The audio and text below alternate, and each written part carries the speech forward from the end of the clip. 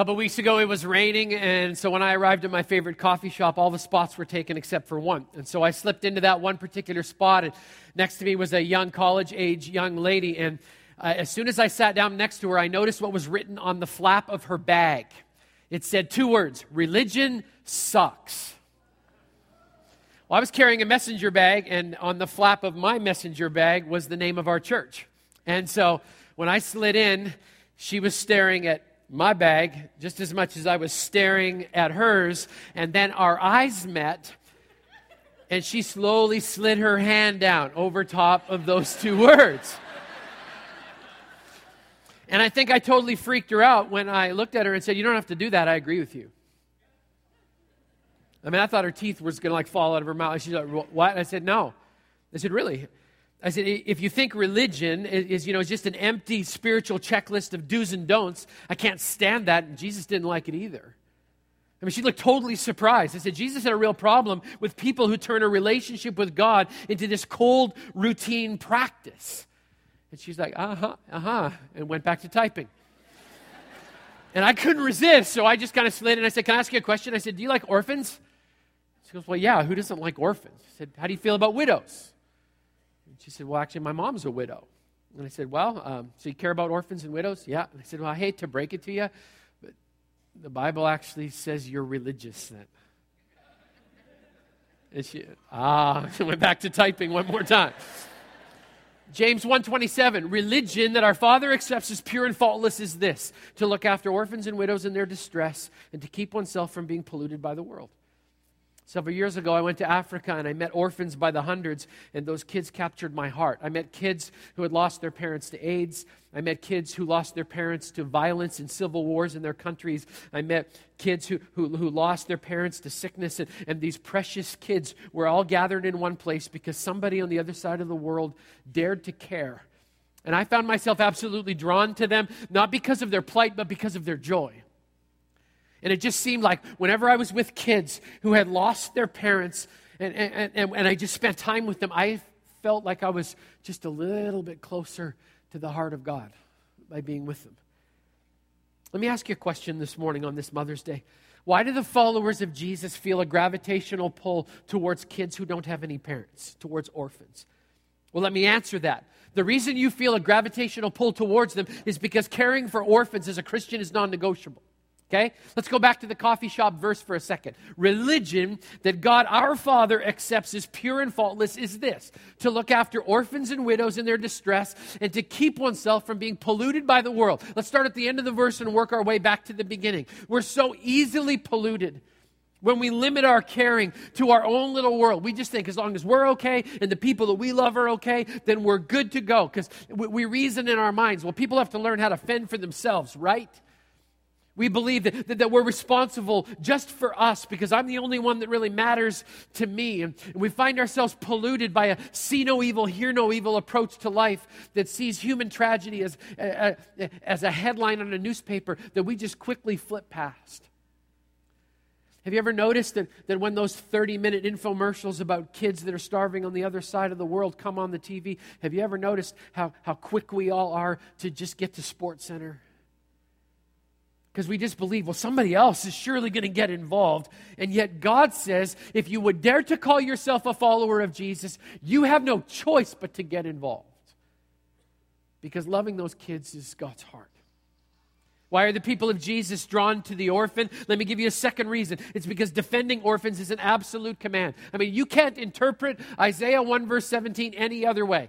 Here's what it says. Stop doing wrong, learn to do what's right, seek justice, encourage the oppressed, defend the cause of the fatherless, and plead the case of the widow. There it is. It's an imperative command. It's a command to look after those who cannot look after themselves. And I'd like to introduce you to a man from your church who has given his entire life to be obedient to Isaiah 1:17.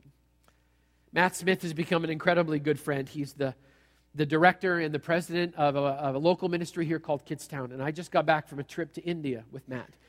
Matt and I had an opportunity over there to see firsthand the work that's happening. If you are here today and you sponsor a child through Kidstown, I can tell you something. I saw this with my own eyes. What you are doing works. I met children that you're sponsoring. I saw the physical differences between kids who were sponsored and those who were not. I saw them laugh. I saw them play. I went to orphan church with them. It was one of the most incredible experiences ever. And I can tell you, if you have ever wondered about whether your investment is actually making a difference, I saw it with my own two eyes. It is. It is. It is. Matt and I bonded in incredible ways. If you ever want to have your prayer life go to an entirely new level, if you ever want to come to Jesus again and again and again, you just get in a car and drive in India, okay? It is scary. It's like the Grand Prix all the time fast. We would fly down these dirt roads through areas that were controlled by Hindu militants, and I'd be crying out to Jesus, and Matt would just sit on the other side, pray and smile at me. I mean, he is a godly man. And I was having an amazing time with him. And as we began to unpack his ministry, I got to see the Father heart of God. And I couldn't wait till this Mother's Day to introduce a guy to you who spends his whole life trying to connect children with moms and dads on the other side of the world. Would you welcome, please, Dr. Matt Smith as he comes today?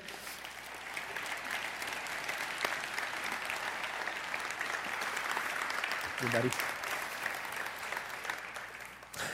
So Matt has given his heart to this, and as we were in India, Matt kept talking about the threefold strategy, and I thought it's simple: food, clothes, love kids, that's it. But Matt kept opening my eyes to this entirely different way of looking at how in the world are the followers of Jesus supposed to look after kids that Jesus cares about. So Matt, I need you to unpack for these folks, enlighten them the way you enlightened me in India. Could you just explain to them kind of how this threefold strategy works? Right. Well, first I want to say that it's a completely different perspective from standing up here to sitting down there, and there sure are a lot of you out there. So Pastor Grant and I were flying from Calcutta to Delhi at the end of our trip, and we had seen a lot, and it takes a lot to process.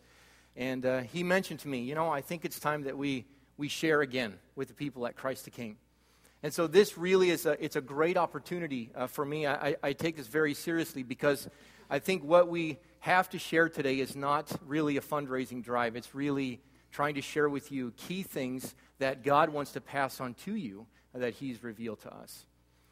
So before I walk into this threefold strategy of orphan ministry, I'd like to paint a little picture for you, some context, so that it makes a little more sense. India is a vast, complex country. About 1.2 billion people live there. India suffers from incredible pollution, a lot of poverty, a lot of disease, and a religious system that holds millions of people underfoot. India also leads the world in number of orphans, with about 26 million, according to UNICEF. It is with this backdrop that several years ago I met a man named Subimal, and he's an Indian man who was taking care of 19 orphan kids. Subimal comes from a high-caste Hindu family. When he was younger, he was in training to be a Hindu priest. But God got a hold of him. He became a believer instead. And he and his wife moved to a rural part of India and began reaching out to 7 tribes that had never heard the gospel before. While they worked among them, they began to notice that there were many at-risk and abandoned kids that needed help. And so in the year 2000, they started the Gilgal Children's Home. And they took in 19 kids, and they began to give them food and clothing and shelter. They began to share the gospel with them, and they began to prepare them for a life of service to the Lord. In 2006, I had the opportunity to go to the Gilgal Children's Home, and I met Subimal, and I met the kids, and it was then for the first time that Subimal shared with me a 3-dimensional approach to helping orphans. And it has completely changed the way that I view orphan ministry. And I really believe that if we will embrace and engage all 3 dimensions, that God will do amazing things. So I'd like to briefly walk you through what these 3 dimensions are. So the first one is practical help. This is the compassionate arm of orphan ministry. I'd like to read you from the book of Deuteronomy, chapter 15. The Lord says, "If there is a poor man among your brothers in any of the land that the Lord your God is giving you, do not be hard-hearted or tight-fisted toward your brother. Rather, be open-handed and freely lend him whatever he needs. Give generously to him, and do so without a grudging heart. Then, because of this, the Lord your God will bless you in all your work and in everything you put your hand to. There will always be poor people in the land. Therefore, I command you to be open-hearted toward your brothers and toward the poor and needy in your land." we see here that God is a compassionate God. And especially when it comes to children and to orphans, God has a very special place in his heart. God, it distresses him to see these kids living in poverty, living on the streets in broken family situations. And he wants us, his children, to reach out to these kids and to help them. So what are some ways that we can do that? Well, one way is by providing resources so that these kids can have food and clothing and shelter, that they can have an education so that they can be prepared for a life, a meaningful life in their own countries. Then we can help by providing them with clean water, with beds to sleep on, with adequate living facilities. And we can also befriend these kids. For those of you who sponsor orphans through Kidstown or another organization, I encourage you to write letters to your kids. Befriend them. These kids come from broken families, and often they don't think much of themselves. And as we reach out to them with friendship, it begins a healing process in their life. And then we can pray for them. We can pray that God will help them, give them hope. So all of this falls under the compassionate arm of helping. Then we move to the second arm, and this is evangelism and discipleship. Just as we see that God is a compassionate God, God is even more so an evangelistic God. God desires that all people come to salvation. We see over and over again in the Gospels God's evangelistic heart. In the book of Luke, it says that the Son of Man came to seek and to save the lost. John 3:16, for God so loved the world that he gave his one and only Son, that whoever believes in him should not perish but have eternal life. So we see that God's heart for these orphans is, yes, we want to help them practically, but we also want these kids to hear about Jesus, to have the opportunity to receive him, and to grow in their faith. And the main way that we can help from here is by praying for them. In John 6:44, it says that no one comes to Jesus unless the Father draws them. So we need to be praying that the Father will draw these kids to Jesus. Some of you have heard the term the 414 window. The 414 window refers to the group of people within the ages of 4 and 14. The Barna Institute has done research that they've polled people, and they've found that the majority of people who have ever come to know Christ have done so between the ages of 4 and 14. The reason for this is that during this time of life, our spirits, our inside selves, it's soft. It's kind of like putty. And we are being molded. Our worldview, our religious beliefs, all that's being molded during that time frame. So if we can reach these orphan kids during that time, there's a much higher probability that they will come to know Christ. So it accentuates the need, the importance of reaching out to these kids in an evangelistic fashion. And the main way that we can do that is through prayer. Also, for those of you who sponsor, encourage these kids in their faith. Let them know that what they have in their belief in Christ is something worth holding on to. Especially in countries like India and Nepal, being a Christian is very unpopular. People are persecuted. People are put to death for their faith. So we need to encourage these kids in their faith. So the second dimension of orphan ministry is evangelism and discipleship, and prayer being the key. And then we move to the third dimension. This is what we call missional engagement. So we have seen that God is a God of compassion. Reach out to orphan in practical ways. God is a God of evangelism. Reach out, share the gospel, help these kids grow in their faith. Then God is a missional God. In Matthew 9:37 and 38, Jesus says, "The harvest is plentiful, but the laborers are few. Ask therefore the Lord of the harvest to send out laborers into the harvest field." In India, not only are there 26 million orphans, India also leads the world in what's called unreached people groups. You see, there are 2,500 people groups within the boundaries of India. A people group is one that has its own customs, its own culture, its own languages, its own belief system.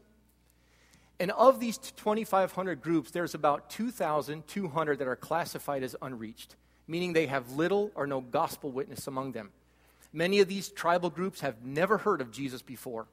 This represents about 1 billion people that have never heard of Christ before. A few months ago, Pastor Grant and I went to a small village from the Lerka tribe. The Lerka tribe is an unreached group. The majority of the Lerka people never heard of Jesus Christ. And there's a pastor that we are helping to support among them. The Lerka people, They're tribal. They have their own way of looking at life. They live out in the forest. They are unconnected with the outside world. Now, if Pastor Grant and I said, you know what, we want to go evangelize them, well, I suppose that could work with God's help, but it would be very, very hard. We don't know their language. We have no idea how they view life. We don't know how they've been persecuted or the biases held against them. We don't know how they rank within Indian society. We don't know about their belief system. We don't know the questions that they have about life. But the orphan kids that we are supporting, they might be Lerka. And if so, then they are from that tribe. They speak the language. They understand the customs and the culture. They likely have relatives living in the group. And it's likely that these kids will one day go back to that group to either live or to work. And the question is, what if they take the gospel back with them? You see, these kids have the potential of sharing the gospel with their own people in a way that they will understand, in a way that answers their questions, in a way that demonstrates that Jesus came for them. So what's our part in this? Our part, again, is to pray. Matthew 9:37 and 38, again. The harvest is plentiful, the laborers are few. Ask, therefore, the Lord of the harvest to send out laborers into the harvest field. So as we pray Matthew 9:38 into the lives of the kids that we are supporting, believing that if God told us to do it, He'll do it if we ask Him, it'll be done. That's missional engagement. It's understanding the great need, the potential of the kids, and then praying that God will send them back. So I'd like to challenge all of you here. For those of you who already sponsor an orphan or a child through whatever organization, or for those who God may tap on your heart to one day do so, I encourage you, be three-dimensional in your sponsorship. Don't just write a check. Writing a check's important, but don't stop there. Be compassionate. Help these kids in practical ways. Be open-handed towards them. Number 2, be evangelistic. Pray for them. Understand that God loves these kids. He died for them. Pray that He'll draw them to salvation. And then number 3, be missional. Lift up your eyes and be aware that there are millions who have yet to hear the name of Christ. And recognize that these kids, the child that you're supporting in your home, the picture that's on your fridge, might be the one that God wants to use to send back to a tribal group that's never heard of Christ with the key to unlock the gospel going in. And then you pray, God, send these kids back. That's the three-dimensional approach. And I encourage you, as you practice those 3 things, being compassionate, being evangelistic, and being missional, then you can expect God to do great things. In 2006, our church, I showed you a picture of a little kitchen in India that got washed out every time there was a rainstorm in India. And we raised a little bit of money, and we helped fix that building. I got to go to India, and I saw the little plaque on the outside of that building.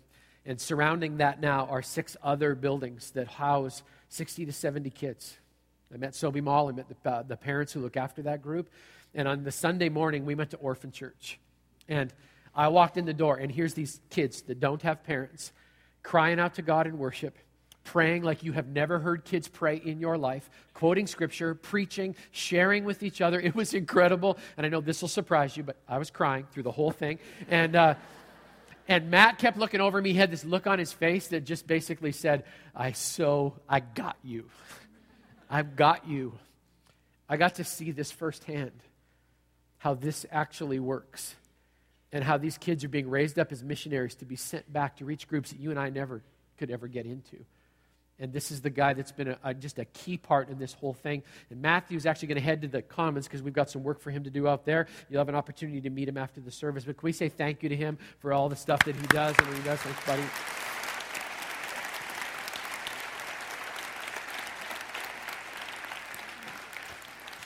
When I was in India, I met an extraordinary mom. I'd like to show you a picture of a lady whose name is Sarolta. Sarolta is surrounded by some of her sons. She has 30 boys that she raises in a home. You think your house is nuts? You've seen nothing compared to this incredible woman. The thing that kind of drew me to Sarolta is the fact that she's almost completely blind. She can hardly see anything at all, just light and dark shadows. I was amazed because the boys would come up and all they would say is, Mama, and they would touch her on the arm and she instantly knew exactly who it was. She sat on the edge of this playground and every once in a while she would call out a name and then I would watch one of the boys kind of pay attention She was listening to see if they were behaving, and if she sensed anything was going awry, all she did was call out their name, and I hear this, "Yes, Mama." It's like she had radar built in. I just watched her interact with these kids. I saw that they felt safe with her. You could just see Jesus inside of her. She actually spoke incredible English, and in our conversation, I shared with her, I said, "My wife has an eye disease as well." And without even missing a beat, she just started crying out to God for a miracle in Laurel's life on the other side of the world. And I was amazed because as soon as she started to pray, the boys that were surrounding her, they just dropped their balloons and the balls and whatever it was they were playing with, and they just came to their mom and they started praying too. It was like it was built in to who they were as people. And I was amazed that a pastor from Bellingham, Washington, a blind mom from India, and 30 little orphan boys could be bound together with one simple fact. We all have the same dad, the same father. So we started crying out, and I want to go back to the question I asked at the beginning. Why is it as the followers of Jesus that we just feel this magnetism, this draw towards children who don't have anybody? Let me give you the most important reason of all. It's because we're all orphans. I mean, there was a time before you met Jesus, you were spiritually alone. Your sin had made you an outcast. Nobody wanted you because you were too messy, too broken, without merit. We were all just spiritually without a real heavenly Father. Some of us had an earthly father, and maybe he ignored us or neglected us or hurt us. But all of us were bound together by the fact that we have a heavenly Father who was so driven by his love for us that he gave up his own son so that we could have access to his family. We resonate with orphans because that's who we were before God showed up and said, "I take you, and I pick you, and I'll take you, and you, and you, and you, and you. You could all come and have access to my family because that's how much I love you." The Bible says, "Praise be to the God and Father of our Lord Jesus Christ, who blessed us in the heavenly realms with every spiritual blessing in Christ. For he chose us in him before the creation of the world to be holy and blameless in his sight. In love, he predestined us for adoption to sonship through Jesus Christ in accordance with his pleasure and will." It means that God was absolutely wired to welcome us into his family. If you know Jesus, you've been adopted. He picked you. He could have picked anybody. He picked you. It means you're not an orphan anymore. You have a spiritual family. You're not alone. You don't have to fend for yourself. Never, ever forget as a follower of Jesus that you were once an orphan too. That's what will keep your heart soft and keep you from changing the channel or flipping the page and just hoping that somebody else gets involved. This weekend, we have an opportunity for you. I have a pastor friend. He goes, "Hey, you know what we're doing for Mother's Day? We're giving away flowers." I'm like, "Really? We're giving away kids." Yes. It's awesome. I got to travel with Matthew. I met children who just need sponsors. They need somebody to dare to care. Matthew, the fact that he can actually speak today is incredible. He just got back from Romania. He's completely jet lagged. He's completely flipped over. But this is so important to him. He roused his brain and came out. And he's going to be standing in the Commons with a group of people from Kidsdown today because we have an opportunity today on Mother's Day to expand your family. I would love for you to take home an extra kid today for about $40 a month, 8 mochas. That's what it is. You can have an opportunity to completely give someone not just nutrition, practical things, but the bread of life too. So here's the opportunities, okay? Got 3 opportunities for you. Matthew talked about the first one. It's prayer. Join in praying for these kids. If you're already a sponsor, can I tell you something? When I went to Africa, this is what I saw. Every time that we would go to a child's home, they would come out with a little tiny box, and inside of the box were the letters they'd gotten from your sponsor. If you have a child, here is your Mother's Day assignment from Jesus, the King of the universe. Write your kid a letter. Can I make that any clearer? Was that sensitive enough for you? Write your kid a letter. They cherish that because it's some of the only love that they ever see or feel. Pray for Matt. Pray for the kids. Pray that God will use these kids to change their world. Secondly, some of you have been praying about going a step beyond sponsorship and adopting internationally. I'm going to do something crazy. My assistant was here last night. She freaked out when I said this, but I don't care. This is so important. If God has been tugging on your heart to adopt internationally, I want to know who you are. Okay? My email is grantf@ctkbellingham.com. It's not on the website because I couldn't keep up with the volume of email, but I'm telling you, my email is grantf@ctkbellingham.com. If you want to email me this week to complain about whatever, my shirt, you didn't like it, my sandals, I don't care, don't bother. I want you, if you feel like God's stirring something in you to adopt internationally, I want you to send me an email because I'm going to put you together in a room. I don't even have a date yet. I want to put you together with other couples from our church who've adopted internationally to see whether or not God might make that miracle come true for you. Okay? That's my email, grantf@ctkbellingham.com. All you need to say is, we're interested in adoption. I'll put you on a list and we'll invite you to come and meet with other families who've gone to the other side of the world to expand their family. And finally, the opportunity, of course, is sponsorship. We've got kids in orphanages who are just waiting for somebody to dare to care. If you already do this, praise God for you. I saw your kids in India, and it works. It works. If you decide to do this today, here's what I can tell you. You're going to get an opportunity to redefine religion. And I think our world could use a few more followers of Jesus who practiced that kind of religion, looking after widows and orphans. Now, some of you are like, okay, well, you're talking a big game and all the rest of that, Grant, that's just awesome. Do you practice what you preach? There are 4 members of the Fishbook family, and so we've sponsored 4 kids. We started sponsoring a little boy named Janelle in the Philippines when he was 4. Janelle's turning 18 this year. It's the same age as my son, Braden. And we've been with him all through the years because I believe God is going to use Janelle to change the Philippines. So we have 4 little kids. So when people ask me, do you have 2 children? I'm like, nope, I got 6. They just happen to be spread all over the place. So here's what we're going to do. I told you, this is Guilt and Manipulation Sunday. I do not apologize for this. So Seth and Becca are going to come and join me right now. We have about 106 kids waiting for sponsors. And Seth is going to sing, and I'm going to show you all their faces. And then I'm going to come back up here, and I'm going to try and talk you out of sponsoring. I'll be back in a minute. Seth, would you lead us?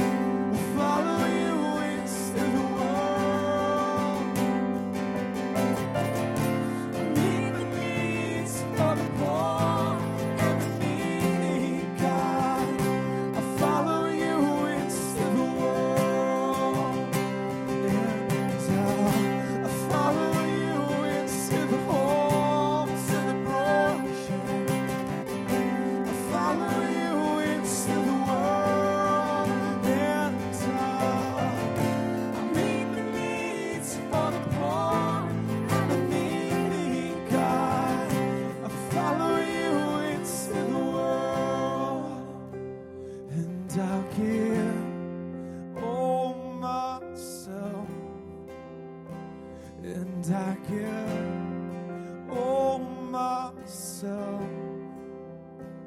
and I give all myself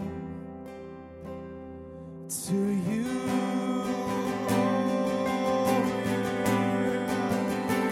And I give all myself, and I give all myself, and I give all myself to you. And I'll follow you into the homes of the broken. I'll follow you into the world. Meet the needs for the poor and the needy, God. It's easy to get caught up in the emotion of these things and okay, yeah, I'm in. I want you to really think about it before you just walk out and grab a little envelope. Because you're signing up for a long time. It's really cool to do this kind of thing for about 3 months. That's my experience. But to take responsibility for a life on the other side of the world. So I just want to encourage you to be very prayerful and to really think it through before you just walk up to the table. I met a guy leaving in the service after 8:30. He's got 2 little envelopes in his hand. He's walked up. I'm like, hey, Brian. And he's like, wow. I came to Mother's Day, and I went home a dad. You got to count the cost. We've had Janelle for like 14 years. It's a long time. But I can honestly say it's one of the greatest joys that our family's ever had. Because we've been so blessed. How can we not be a blessing? So as you're leaving today, if you walk out the Commons door and turn to your left, Matt and his crew are kind of standing there. And I just want to encourage you that the door is wide open if that's what the Lord would have you do today. It's between you and Him. It doesn't have anything to do with the rest of us. But be prayerful. God, you want us to do something. Because if you do, here's what I can tell you will happen.